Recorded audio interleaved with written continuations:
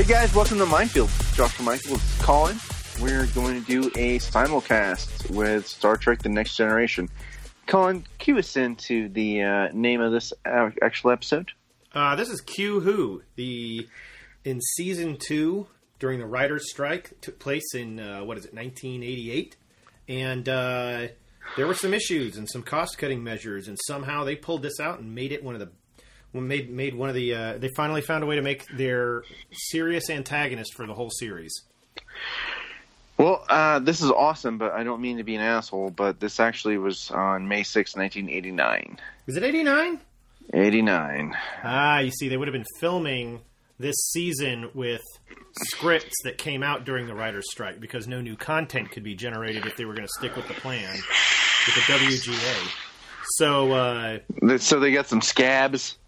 No, they didn't. They had scripts left over. Somehow or another, they developed new material. Yeah, this might...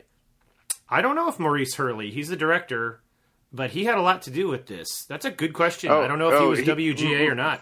Maurice Hurley wrote this, but Roddenberry had his fingers deep in this one. Yeah. Well, I think the writer's strike back then, all of Season 2, if it was released in 1989, they were filming it during 1988, and that's when the strike was happening. So they probably didn't have more of a bank than like 5 or 6 episodes at a time. I'm not entirely sure. I think what I need to do to verify this is check out the Star Trek The Next Generation companion, and that could answer a lot of these questions. Also, I'm sure Memory Alpha, which is a wiki page, would have a lot to say about this, I'm guessing. Or we just find some like Hollywood prostitute, get her seduce John Delancey, and get his phone number. We'll just call him in the night. We should just take the Star Trek cruise. He'll be there. As long as he's there. Mm-hmm. And as long as he's like doing like really wacky stuff, like hanging out in the engine room for no random reason, smoking cigarettes. You know who rules though is and I really appreciate character actors. I really love them. Mm-hmm. Colm Meaney. This guy is a amazing character actor. Yeah. I mean, he's yeah. I mean, if you're going to play an Irish guy, speaking of which, it's St. Patrick's Day for anybody who cares. Yeah, we care. He plays virtually all of the time an Irish guy, except even though I don't think like in Con Air that he played an Irish guy, he was still probably, Irish. Well, my point is, I loved when Riker came in and said, "Hey, you should probably leave." He's like, "I'm going to go take a nap in the corner." Are you talking about Pen Pals? Yeah, and Pen Pals. I love that. You should go take a nap. Man, yeah. We're basically talking about two episodes. Pen Pals, and we're about to watch Q Who. Q Who. Yeah, right before we started talking about this one, I made a note because Joshua called me while I was driving and was like, "Oh yeah, we should do one today." And he said he's already deep into Season 2, and there's a lot of interesting stuff that goes on there. Obviously, dropping Dr. Crusher, unfortunately. The whole cast was really kind of irritated about that. Patrick Stewart in particular. Dude, are you vaping or is something else happening? Are you Darth Vader? What's happening? No, I'm vaping. Okay. Bringing in Diana Muldaur to play Catherine Pulaski was a switch that happened at the producer level. And to this day, I don't think anybody's come up with a really excellent reason why to do that, except that they were trying to recreate the Kirk, Spock, Dr. McCoy dynamic, and it just never worked. I was hoping that they were doing like Crusher's the character that actually played Crusher was actually pregnant or something like that. I figured they were trying to write her out for just a little bit, keep her job, get someone in, because they don't ever actually give the new medical officer a main title the way they did Crusher. They did, like, if you watch this, you'll see she's always the and also starring person. Oh, sure. They didn't stick her in the main title cards during the intro. Never. Okay, I got you. Never they did that. So that always give that sense of temperance. But well, I didn't like her until she saved Picard's life when his heart was stopping, and that was awesome. Yeah, I like her in the one with Thomas Riker, Riker's dad. What was the name of that episode? Oh, I don't remember, but I just love the fact that if anyone that could have loved that man was her, and then the way she gave Riker the insight into, listen, you don't know jack shit about your dad. Like, you got to calm the fuck down. You got to go make your amends, go fight it out, whatever you got to do. Your dad did everything for you, and you don't know it. And that just gave me chills. I loved when she fucking laid it out for Riker. And honestly, that was some of the best acting. Her on screen with the performer portraying Thomas Riker was Kyle Riker. I digress. Thomas Riker is what Riker's transporter duplicate will start going by after they solve their thing. Kyle Riker, guys. There was one thing about the scene when Kyle came into the main mess hall where everyone's drinking. 10 forward. That's the bar. He didn't scan the room with his eyes. Like, he didn't even notice that his son was at a different table. That really perplexed me. You're on one starship knowing that your son's there and you're there to make amends, and he goes into the bar and he doesn't even scan the room. But what he does find first is his ex-love. Okay. I've never thought about it like that. That could be a consequence of the director not giving him that direction, or the actor not thinking of it, and it could also be that it wasn't written in. But more, they could have said no, he wouldn't do that because he's a civilian analyst. Interesting. I've never thought about that. It made me think about that time you and I went to the Blue Note, and I'm scanning the room through the window, making sure that hoping that no one I don't like is there, and I come across a girl that's looking at me, and I'm like, hey, wouldn't it be funny if her and I had hooked up? And I've had some head injuries, and we get in, and the first thing you do is like, hey, you start fucking with me. Because, yeah, what, me? We had it. Yeah, you. What was I doing?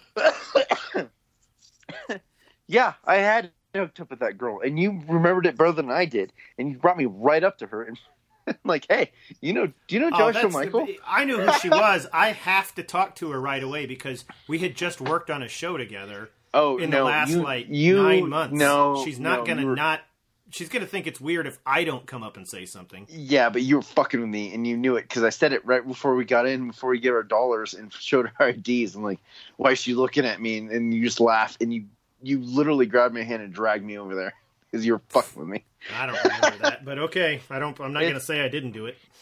Well, it was awesome. All right.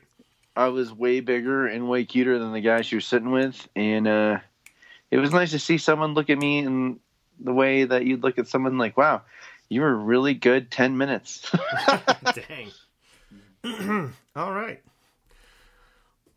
Well then, so that's what we should feel like when we walk into a room with an ex-love, I guess. So yeah, I don't know. Let's progress.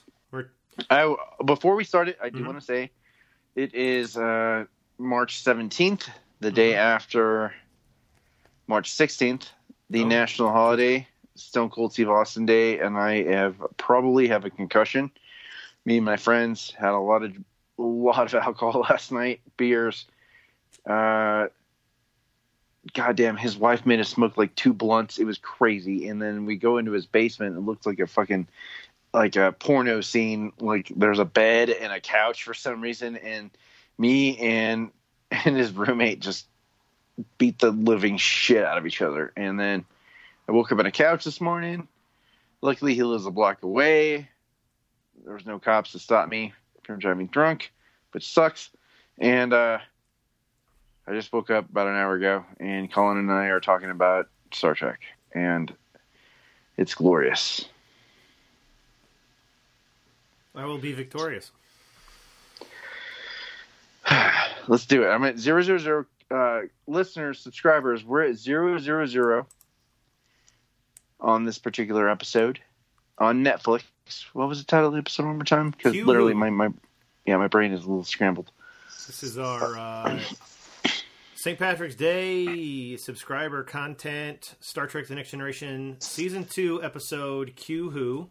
So, obviously, Harry Mudd is going to be in it. No, Q, everybody. So, yeah, we're going to start it in 5, 4, 3, 2, 1, engage. It's beautiful. Yeah, it's a nice-looking ship. Okay. Yeah, Sonia Gomez here. I don't know. Okay, I'm going to start with this. My problem with this episode, there's a lot of things I love, and there's a handful of things that I'm not super into about it, but mainly my problem with this episode is the pacing. Really? Yeah, like, it just doesn't flow like so many other episodes. It's, you've got this start out, leading into the next thing, but it never really ramps up until the last couple of minutes when, obviously, the Borg ship is chasing them. If you're watching this, you've already watched it. I take that you've already seen this episode if you're watching us. Agreed. That was the deal. I watch it. I think it's important. We talk about it and discuss the writing, and you tell me everything I don't know about anything. Well, I'm talking about our subscribers. Here we have Sonia. She's drinking her drink in the engine room. She's a very solid, obvious ensign right there. Mm-hmm. Don't know what to do. I mean, very solid. I think I've seen her in other shows, but I just can't recall necessarily. This is one of those rare times we see a wet Starfleet uniform. Yeah, this is your fault. Why'd you let this idiot bump into me? And she's not even she's rubbing him without a towel. I love that. Like, nothing her hands are doing is helping. She's just literally rubbing the captain's chest. I seriously think about all of the inconvenience that these characters would experience in their 24th century lives, because what do you do? There's not a towel dispenser anywhere in engineering. Think about every machine shop or every, somebody who's been in the U.S. Navy who's worked in an engineering compartment. There's going to be... This is a Starfleet ship, so obviously it's supposed to be ultra ahead of us, but what do you do in this instance? He's going to go to the lavatory. Wherever that is, whatever that is. There's got to be one right there, and then how do you dry off your uniform? He's not. He's just going to go change. I feel like a dummy, but what polymer or plastic or cotton are the actual suits made out of? Space-age materials. They never exactly say. These costumes were actually a bit of spandex, a lot of polyester. You can see, there is a certain, I'm going to say, rigidity to this material. It's thick. It doesn't breathe too well. The actors were really frustrated about that. And then Patrick Stewart in particular. We've talked about this in a previous simulcast or whatever you want to call these. That he developed back problems because these things were so form-fitting to him. And that's why in season 3 they started wearing the two-piece uniforms with the collars. Okay, so it was originally... There were onesies originally that zipped from the front? No, they all pretty much zipped from the back. But from season 2, they became two-piece? They become two-piece, and you'll have some of them that zip in the front, but you have most of them zip in the back because then you didn't want that seam going up the center of the uniform jacket.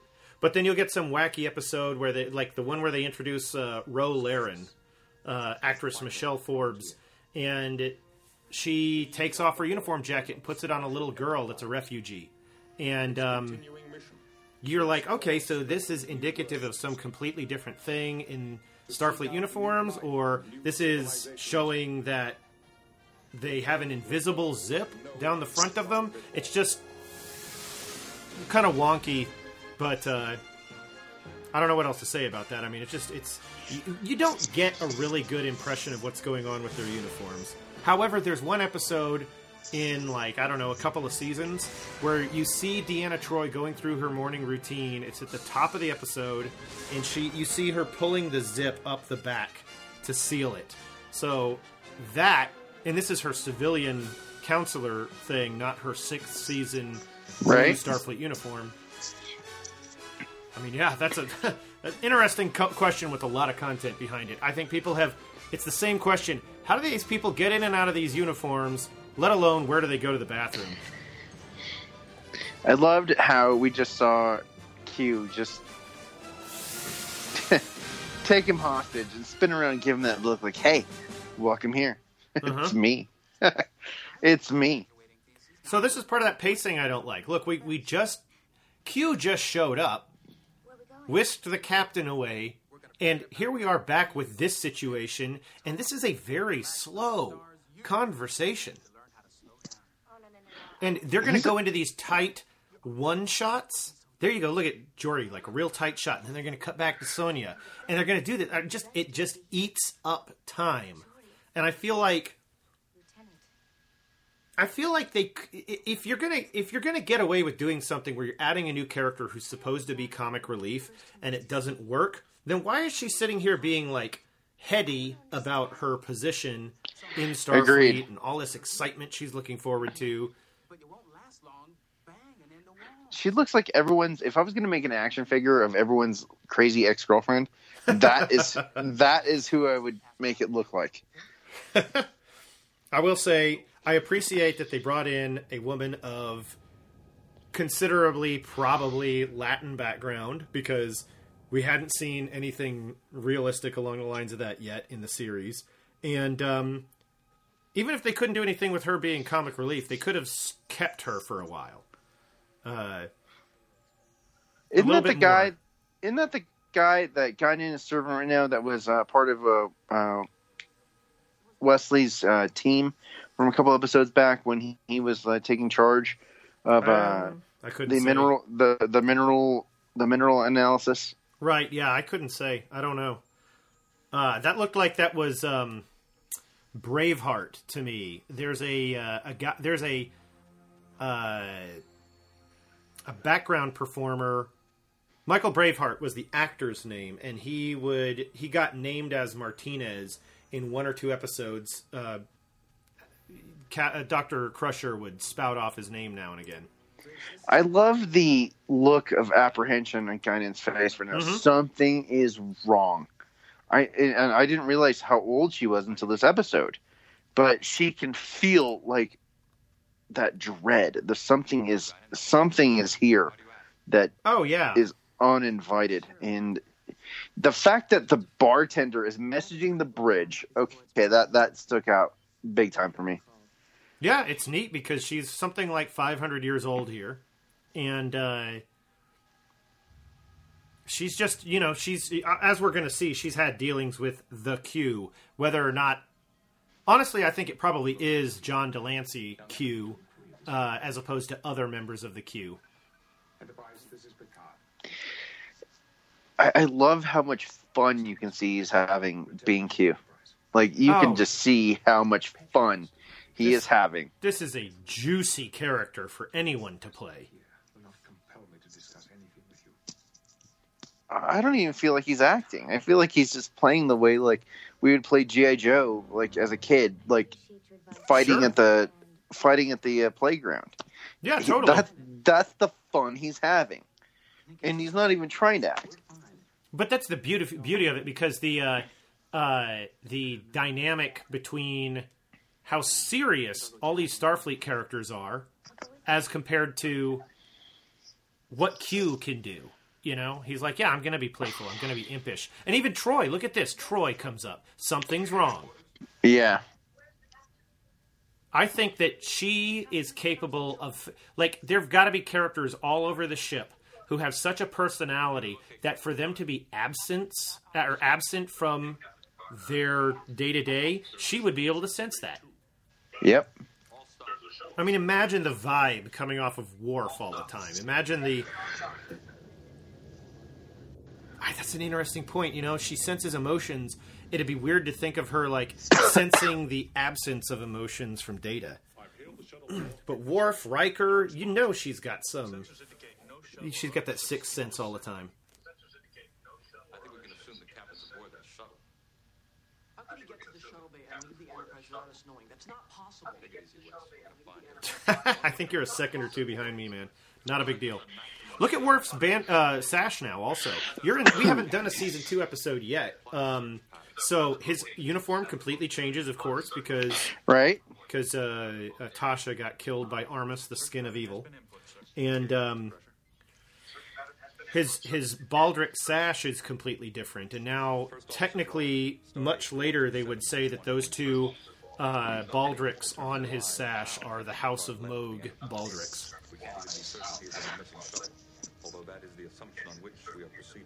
That is a weird camera shot right there. Well, I guess they're having fun. Yeah, it was just strange because it was like I was watching the Star Wars marathon last night on TBS or whatever, and the aspect ratio was different, and so that shot just looked like it had a weird aspect ratio because they weren't focusing on the center of the Enterprise. It's just an odd decision to make. Now, before we started talking about this episode, you brought up that Q is pestering Picard, you're wasting time and I'm timeless. I'm like, then just sit there. Just sit there and be quiet. Did you ever read Alan Lightman's Einstein's Dreams? No. It's a really good book. Every chapter is about a different aspect of things that could happen in physics. And there was one where talked about people who are immortal and they don't tap their pencil, they don't nervously chew on things, stuff like that. They know that they're immortal, so they take long lunch breaks, they sip their coffee and enjoy the hell out of it just because they know they're never going to die. I always wondered why Q didn't act like that, but it's because he's an impish cartoon character that he's got to do that, He has to goad That's the perfect word for it, impish. Yeah. Okay, so this is coming up here, this defensive stance that Guinan takes against Q. I love this. She's pissed. Yeah. Does it mean she has an extra power we aren't aware of and that she never does anything with? Here it is. Look at that. She puts up that... But it's like anti-voodoo or something. And I wonder if she wanted to do this because she had done something a lot like that in The Color Purple. Whoopi Goldberg, that is. Well, at the same time, though, I love the fact that Picard resigns himself to Guinan's instincts. Right away. Right away. He's so smart about it. This one is mad. The way you trust a dog that didn't like a person that you just let in your house. The dog is freaking out. Not that I'm comparing a black woman to a dog. I'm just saying. Oh boy, no. No. Well, I obviously because animals of our have days, sense. culture You can say times. It's horse sense even. Well, I just got to make sure that people don't think I'm being an asshole or racist. I'm just saying the way you would trust, when a baby doesn't like a person or when a dog is she. But he resigned himself to her fear and was like, yeah. Well, The other members of the Q continuum kicked you out. Not all the Q are alike. Oh, so he's already been kicked out. You've already seen that episode. Yeah. Okay. Yeah, she's like, listen, you shouldn't be here. You need to get the hell out of here. And I don't care what any of these assholes say. You need to leave. See, I love her resolve. This is another thing that is a pacing thing. And it's not, I'm sorry, it's not pacing. It's a contiguous aspect of the show. Why is 10 Forward empty except for them? Unless Q wanted them to be alone there, I could get that, but nobody ever said it. You never see 10 Forward empty except in a handful of times where it makes sense. So unless this is after hours or they were on red alert, I don't know why it would be like that. Yeah, because she wasn't serving anybody. There wasn't someone that scrambled out because she some just popped ruffians out from showed up. The bar. Yeah. After our last encounter, I was asked to leave if you continue. At the same time, the Worf leaving, that's odd to me. Well, they asked him to go. They asked him to wait outside. Even then, I would still imagine him outside the door just snarling, ready to kill something. I think you're right. But if you put him on a detail, he's going to be happy to do that. Because he's like, oh, I've been told by my superiors. I'm going to go do it. But what really... I know it's a stupid thing, but what really excites me about it is the way that the doors shut behind him. They looked appropriately realistic, and I think it was because the director probably knew, hey, we're drawing the eye line to that, so we need to make sure this looks super smooth and 24th century-ish. And he's still standing out there. We can still see him there.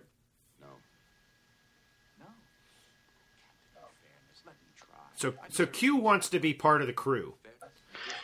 Obviously, but like at the same time, though, he can't be part of the crew until he cements himself there, and that's what he's trying. I think that was the whole purpose of this episode, was to secure, like, just trust me. No, I just said it. We don't trust you. Look at that expression. It hurt his feelings. Yeah, but why would they? That's the beauty of it. We trust Guinan. She's mortal. We can the bartender understand been in 6 her. episodes. Yeah. Well, you get the impression, of course, you in particular, with your specifically limited perspective on the series, that Picard and Guinan have a very long history that has not and doesn't really get explained properly. I will say that they do try in season 6 or something, but I never really liked that one as a reason.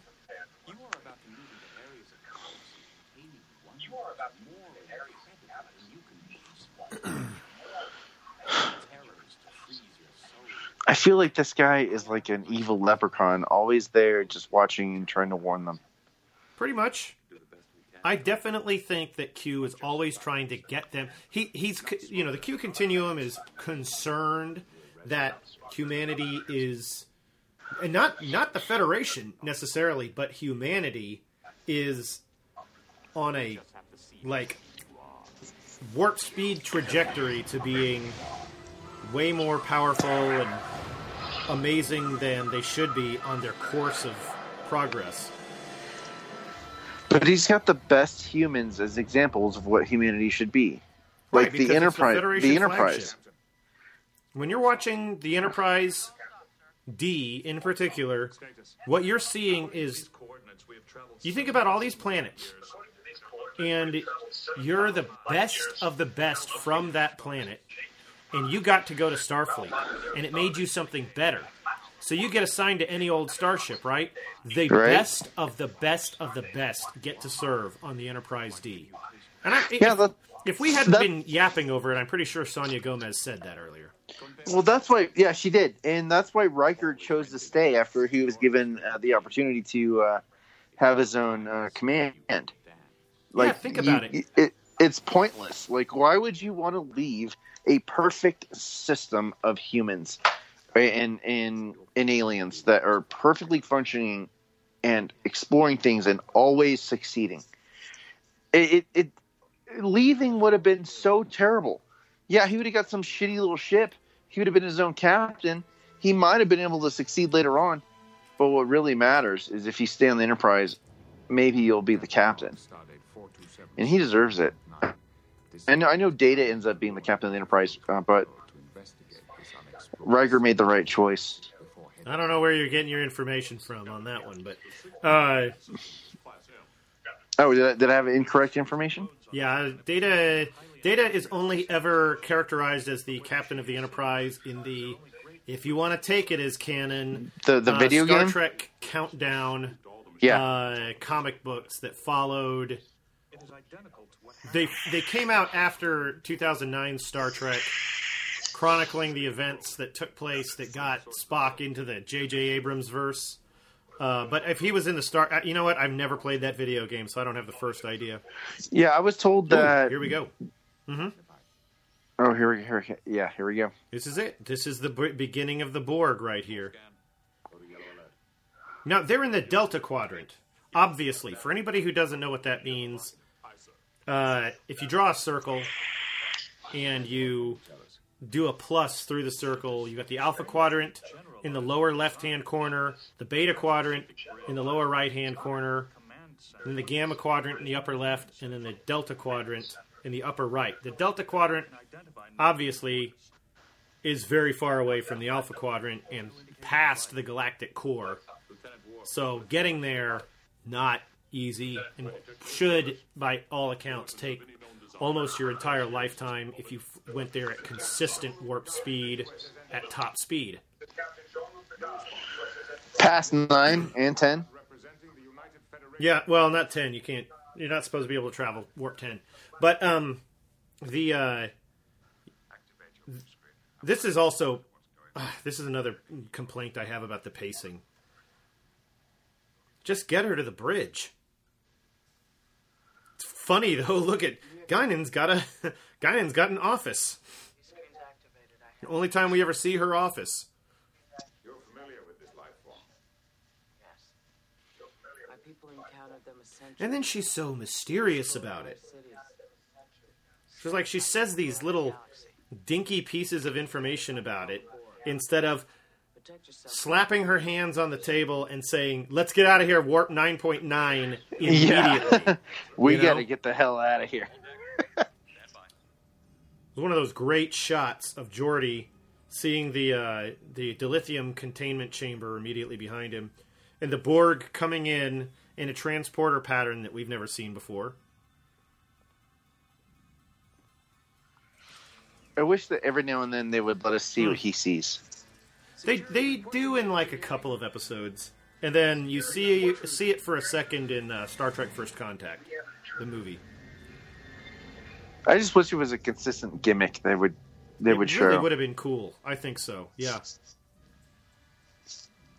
So where's the rest of the engineering?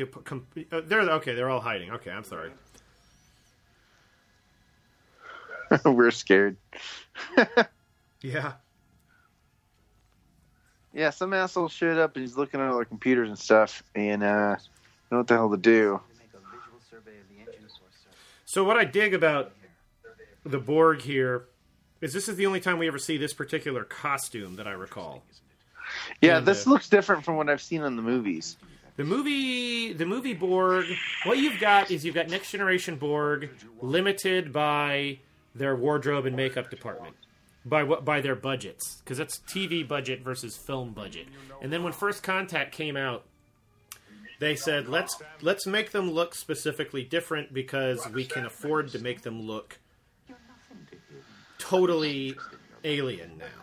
And then they went ahead and they took what they understood about them and they started doing different things in Voyager also, because they encounter the Borg over and over and over in Voyager, and they're a lot more feature film quality on that Right. series. Did they reuse any of those Absolutely. costumes? Yeah, the costumes are fascinating. When I was working at the Star Trek auction, you have I don't know if anybody knows what this is, E-crates. You have these gigantic cardboard boxes that are like double and triple walled, and they're just really heavy duty. And you would have like a couple of different Borg costumes in one E-crate, because hanging them up didn't work very well. Everything else was hung on industrial strength or, standard family size coat hangers in bays of shelving. So if you look at this Borg, you see the parts of them that aren't covered by, I'm going to call it technology. This is a black-colored, thermal, form-fitting, like, thermal underwear type of thing. And they had all of these elements that they added to them. All these tube wraps and stuff like that, and pieces that were affixed to Velcro placements that they stuck in on the arms and in other places, or you'd have bits and pieces that wrapped around and snapped into place or even tied into place. So what we're not seeing on these Borg in particular are lights. So in the feature films and then later in Voyager, you started seeing lights on the Borg costumes. And those lights were powered by rechargeable Makita battery, Makita, like, drill batteries. And I don't remember what voltage they were, but it was kind of cool because even after, 10, 15 years, I don't remember how long it was when I was working on that. It was like 2006 when I started working on that auction, to 1997, 98 when First Contact came out. The little lights worked still, and they would click on and off, or they would fade in and out and stuff like that. But because by that point, most of those board costumes were made out of molded foam rubber that were painted, they were starting to degrade in a lot of ways. Especially if they'd put them in there and folded over the foam rubber, just disintegrated, started cracking. But people paid top money for them because they were bitchin' costumes. The ones that show up in the episode, the 2-part episode Descent in the middle of the 7th season, were still much like these. And for anybody who wants to know, yes, we did have a Locutus of Borg, a Patrick Stewart iteration that probably was not the one that was featured in the Best of Both Worlds Part 2, but was the one that they made for his appearance at the first episode of Deep Space Nine. I always loved Captain Picard just going, right there. He's a beautiful man. It's pretty awesome. Go back and check him out in Dune if you've never seen it. I keep telling you I haven't seen it, and I'm probably not gonna. I'm just kidding. You know what we're gonna do is we're gonna freaking watch it together. And I'm gonna commentary it. Yeah. Gosh, she's so hot. Sorry, guys, my head hurts. All I can say is stupid stuff like, she's hot. This is the only time I ever remember seeing that, I guess, neon red alert wrap around that screen in the background. That is a great model. How big do you think that was? Maybe like... What, the cube? Yeah, well, like the model that they actually had to make. Like, obviously, it's probably maybe... You know what? I actually have a magazine that says so. I'll have to get back to you on that because I don't want to get up and run over there and get it. But the Enterprise, man, I mean, they made like... they made different Enterprises for different camera moves. And they may have had like their 4-foot model. Oh, this is a great shot. This is great effects piece right here. So this piece that they're pulling out of the Enterprise from the saucer, that was sold at auction in the Christie's auction. Laser beam is slicing into the saucer section. A laser beam. Carving us up like a roast. It's kind of funny that it doesn't move any faster than that, too. With whatever force necessary. Terminate that beam. Fire when ready. Anyway, so I just don't know the answer to that question about the size of the ship in relation, but it is out there. The information is out there. I'll post it in the blog. Tractor beam is released, sir. Force field is maintaining our hull integrity. Damage report. Coming in, sir. Sections 27, 28, 29 on decks 4, 5, and 6. Destroyed. It's kind of crazy that it only stopped right there, but I guess the beam couldn't possibly go through every level of the saucer section, so they only pulled out what they could. And then it's also another problem of pacing. Like, okay, so we just lost a section of our thing, and then we shot the ship, and we blew out a portion of it. Life support's minimal.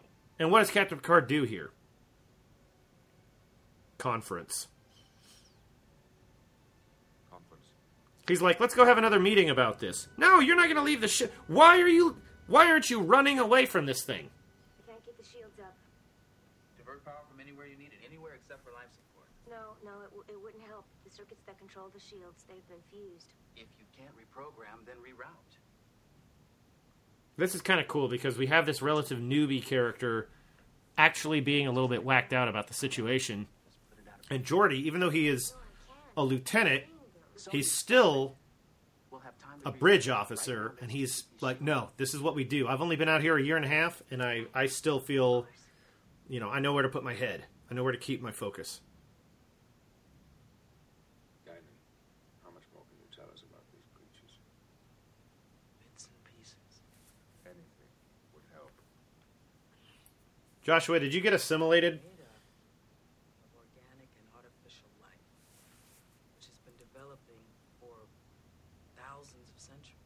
I'm pausing it. And I'm going to tell you, I just want you to see what sorry. I'm messing with our pacing now. I just want to say, when Q pops out of this chair and the chair bounces around and stuff like that, I love it. I love that part. That's just really good props work. But what I'm saying is that, like, Q put them in front of the Beast. The Beast took a chunk out of them. And it's like a cat that's scared to run away because if you change the circumstances, they might go after you even harder. And I'm like, well, just go. My impression is that what he is something that understands that the Enterprise is going to be something integral to the evolution of everything. But at the same time, he wants to be a part of it. But he's showing them one of their biggest adversaries in advance before having to find out about it before it's too late. I appreciate that line of logic. That's a good thought. I don't know if I ever thought of that before. If I did, I forgot it. I just really feel like he just impressive. wants, like, okay, this is a band. Just let me play the triangle. I'll play the accordion. I'll play like a... So just let me be part of your troupe. But in order to do that, let me show you some stuff you don't know yet before it's too late. That way we can kick some ass when it happens. Is that weird or is that wrong? Is that wrong reasoning? Yeah. No, it's an interesting analogy. Like, oh, Cole Meany. Hey, love that guy. Love me some Meany. Cole Meany. I know, right? Happy St. Patrick Stewart's Day. Oh, that console looks totally different than I recall it, because it's up on the side swept. That's rad. I loved cleaning those things up and rewiring them to light up for the auction. Those things are just beautiful. We always made way more money when we put the time in. Now, you also notice their phasers are different. Well, they didn't have the pouches. Episodes. They weren't in the pouches. Well, yeah, their phasers. They've got some... Oh, I don't want you to misunderstand. When we were talking about props and phasers in one of the other episodes, those are the hero props. So if you have background performers who are wearing prop phasers and tricorders, they might just be, if they don't call for in the script these guys pulling these things out and using them, right, they might just be painted molded foam rubber that slide into those loops on their uniforms. And then look at all these Borg. I love that there are so many different type of Borg. Borg are like fingerprints and snowflakes. There's never one that's exactly like another one.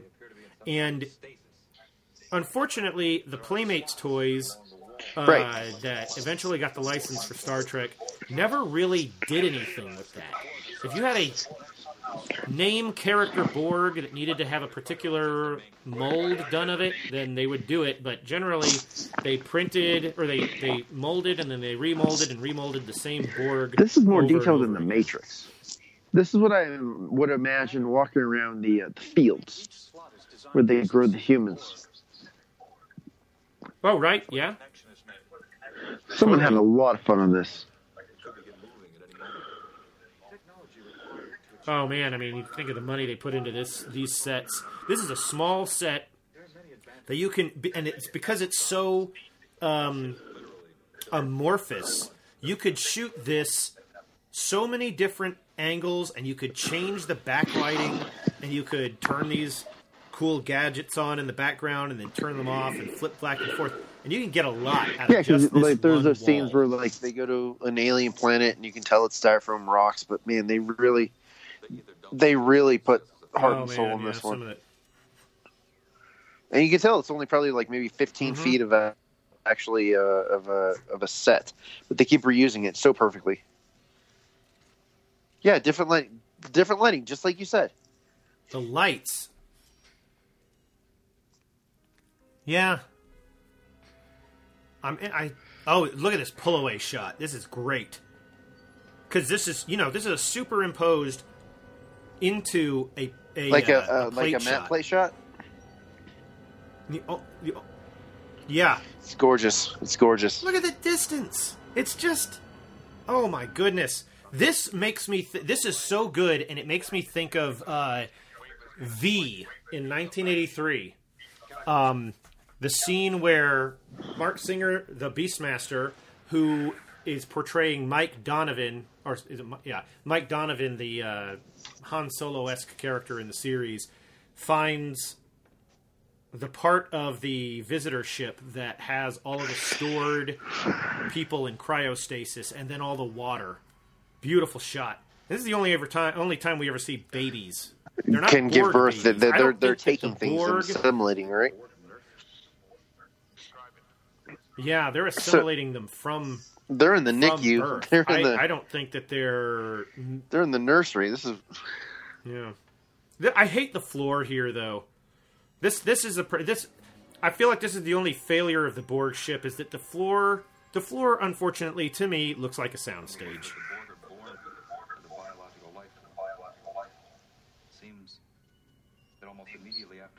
I almost wish that kid were asleep right now, too, because being alive is jarring. I agree. Or not alive, but awake. And why wouldn't they Sorry, take folks. the baby? Link artificial intelligence directly into the humanoid brain. It's not prime directive, buddy. No telling. And they don't know. I mean, it's the same thing. Maybe that's the thing I'm not getting. Why is the Enterprise not running away from this situation? Why aren't the Borg bothering with them? Well, no one's attacked anybody. No one's attacked anybody. When you change the Why they have not taken notice of our presence. well, the Borg do not care about individuals, at least until the script says they do.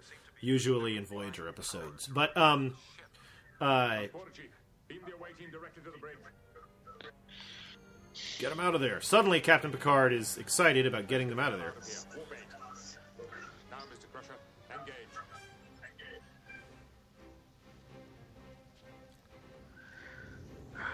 I love the responsibility that they put on Wesley. And he's not even a Federation officer yet, or even in the actual Federation yet. He's well, yeah, that's what I he's meant. a Federation in citizen. He's not in Starfleet. He's not in Starfleet. Yeah, of course. As that whole fixes itself, that's awesome. It's continuing to regenerate. I love this shot. It's unfortunately a little bit cheeseball, and I know that that's the limitation of special effects in a TV series, but I figure what they did was they made a piece, they made that model, and then they heated it up. They hit it with something that melted it down a bit, and then they filmed it, and then they depicted it to us in reverse. I wonder if that's how they did it. If I had Mike on the phone, I'd ask him about it. We know your weapons. Nothing We don't care happens. about them anymore. We fixed it. Exactly. Look at the screens in the back, too. Oh! Q was back there the whole time. Yeah, I really love the on-screen animation back there. It's not animation per se, it's actually translates. It's just really good. We are unable to maintain Look how fast the Enterprise feels like it's moving. It's funny because if it can follow that fast, it can overtake, but it's still following. The enemy vessel is firing on us. They don't want to overtake. I think they want to. They're using weapons designed to drain their shields. We don't need to overtake you. We want to knock your shields down. We're going to wear you down. You're not going to be able to go anywhere. And then we'll hit you with something that guarantees you're not going to be able to restart anything. Because overtaking them does nothing. What, are you going to get in front of them? You know, the Enterprise could just change direction. It's like a riptide. What do you want to do? You don't want to try to swim to shore. You need to go left or right, but it's not going to make any difference in space. Left or right, up or down, for that matter. The Z-axis. The Borg ship was not damaged. You can't outrun them. You can't outrun them. If you do, It's crazy because we're watching the Borg ship take these hits, but we're not seeing any kind of shields. Well, they wouldn't need shields if they've already accommodated to the type of violence that can be inflicted on them by one particular person. They know what's going to happen, so they can already accommodate for it. We already know what you're going to do. It's not gonna. We've already figured out how to make sure it doesn't hurt us. Yeah. I gotta say, Yeah. even for, what did you say? This is 1989. I take issue with some of the special effects. Of course, I'm not a great special effects person or anything, but there are some really clunky effects in this episode that, for an episode that needed so much, new interiors, new alien species that you needed to see many, many multiples of, despite the fact that they don't have to get up and move, they still needed all those costumes and all that special effects makeup, and then to have this new model and all these effect shots outside of it. This is amazing. I don't know what you could have doubled the budget and made it look perfect. It would have been worth it, but where would we have lost it? How many other bottle episodes would we have needed to make in this season to make that happen? You wanted to show us that we were inadequate for the moment. Yeah, Captain Picard is perfect in this moment. I need That's all I needed to hear, buddy.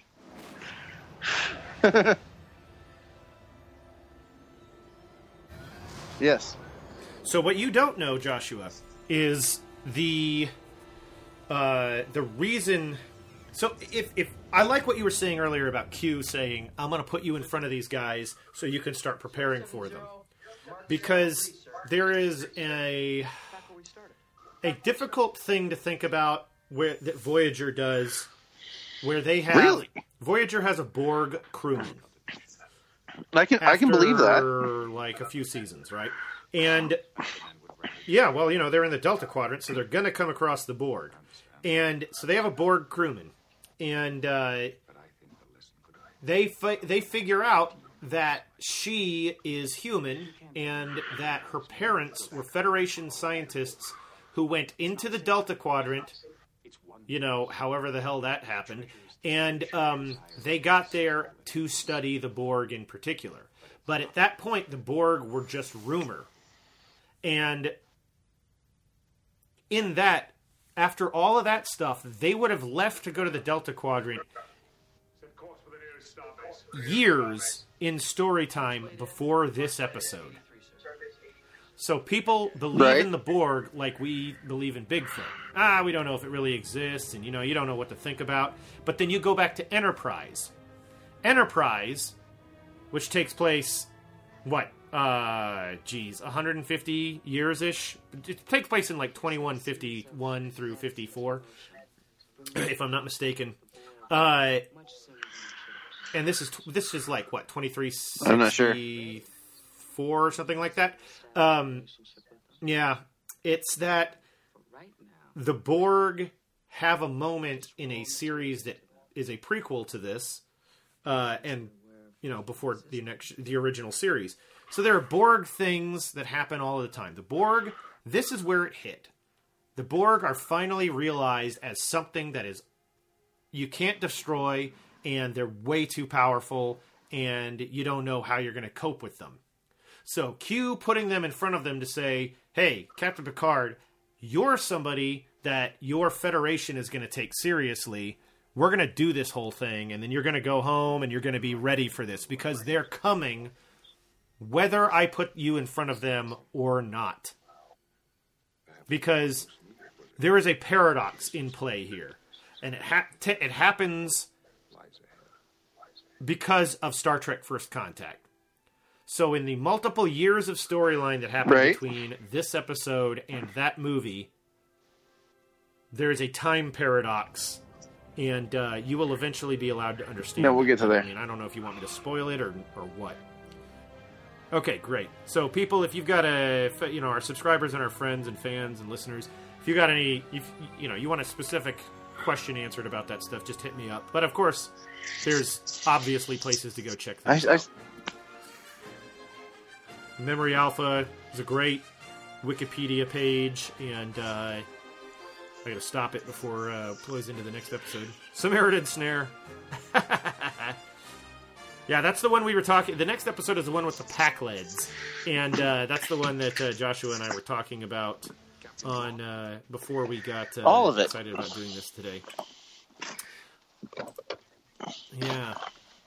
My favorite thing about the Pac-Led episode, Snare and Snare, definitely that one of the Pac-Leds is performed by the voice actor who was both Cobra Commander and We are Starscream. smart. We are strong. Cobra Commander from... Oh, yeah.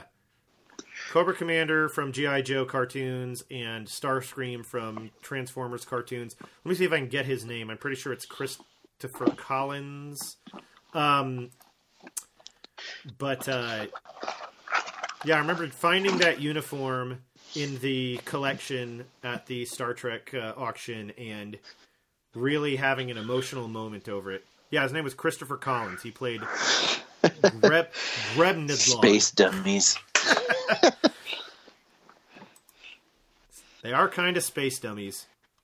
Well, they don't even have his picture here. Yeah, he What did he die unfortunately died in 1994. Oh, they've got it here. He died at the age of 44. Oh, that sucks. He had a cerebral hemorrhage. It says, although comments made by some of his friends and coworkers suggest Collins had personal issues which may have played a part in his untimely death. That stands a chance. Well, everyone's addicted to something, man. Just coffee. Coffee on my end. Yeah, I mean, what's your takeaway for this one, then? I really love what you said about Q. I just think he showing wants to them be part of it. I think what he they need to be acknowledges aware that of. these people are important. And not just important in the sense that they're going to figure something out, but that these people are going to do something that is going to benefit everybody, and he wants a part of it, and he knows it.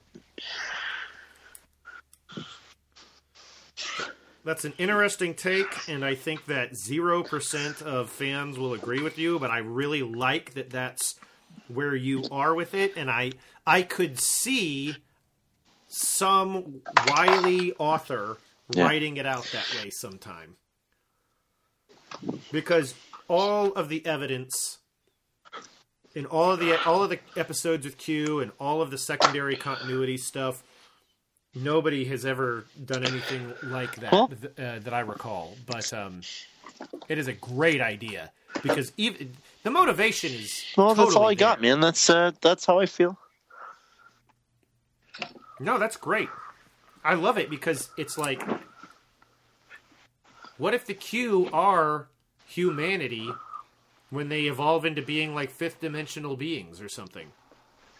Because if that was the case, they could exist at all points in time and space simultaneously, and there's no reason why Q isn't the Captain Picard of He's just so his wacky. generation. It's hard to think of that because he's just so wacky, and that's like the only word I can think of.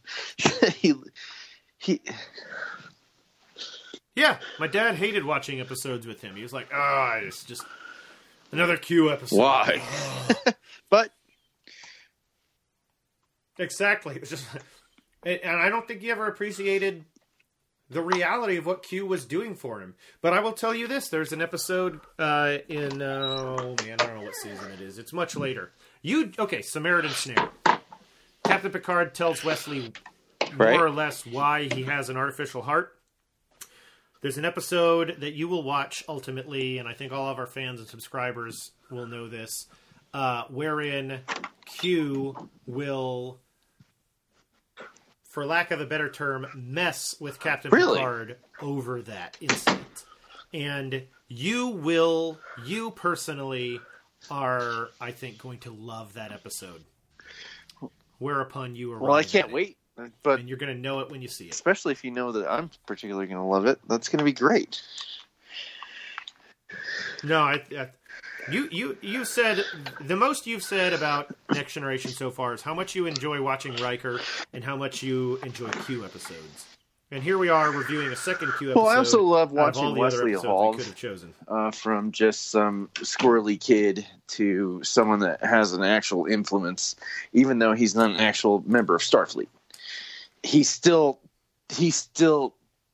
deep in it, and I love when they're like, I'm going to go take this test. Like, dude, why are you even taking the test? You're already you're already hitting the buttons to make the ship run. All right, let's see what you got. Yeah. But we already know where you're going to end up, buddy. It's going to be great. Well, I'm going to tell you this. Wesley. Yeah. I'll tell you this. Will Wheaton would, as a performer, pretty cool. will never let you down.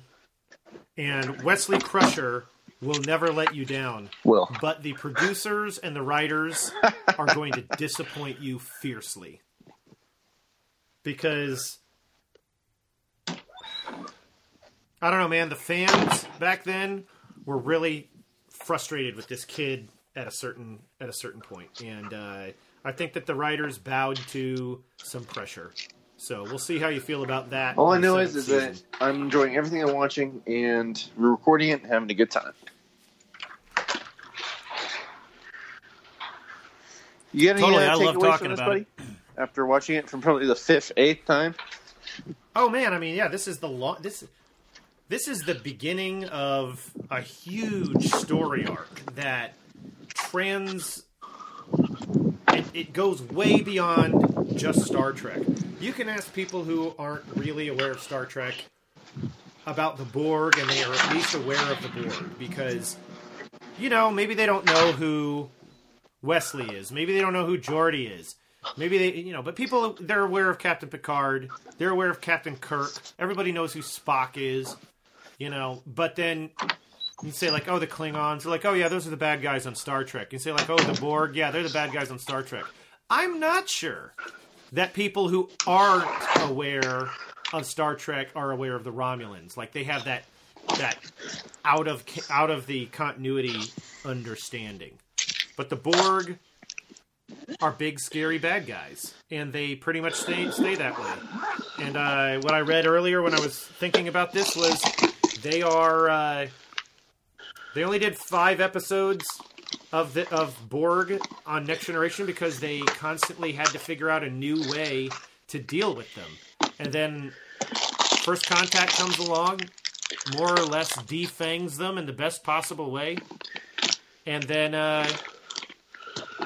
Voyager defanged them every time they showed up, it seems. So I love doing this. I just love doing this. This is important. This is important. This is true storytelling. this means things. Yeah, this is to people. Great stuff. And not just like I like the character, but you can't say to anyone that I like Star Trek. It's different for the people that are really that deep. It's not that I like Star Trek. The Prime Directive literally governs my life. You have to realize that their form of, well, not just non-interference, but just like how they govern their day-to-day lives, and especially how Starfleet performs, even in the most antagonistic of situations when there doesn't seem to be a lot of options. Everyone always does their best to perform at their highest maximum capability to make sure that that's completely true. Even though I want this or I don't want this, this is what our way of life says we have to do. And when it all comes together, it comes together. That's it just blows me away. I love it. But that's all I got, man. Yeah. All right, man. All right, folks, we will adjourn for the day. We'll sync our 2 pieces together because we had a little technical issue in the middle of it. And, yeah, thanks a lot for listening, and we'll talk to you again soon.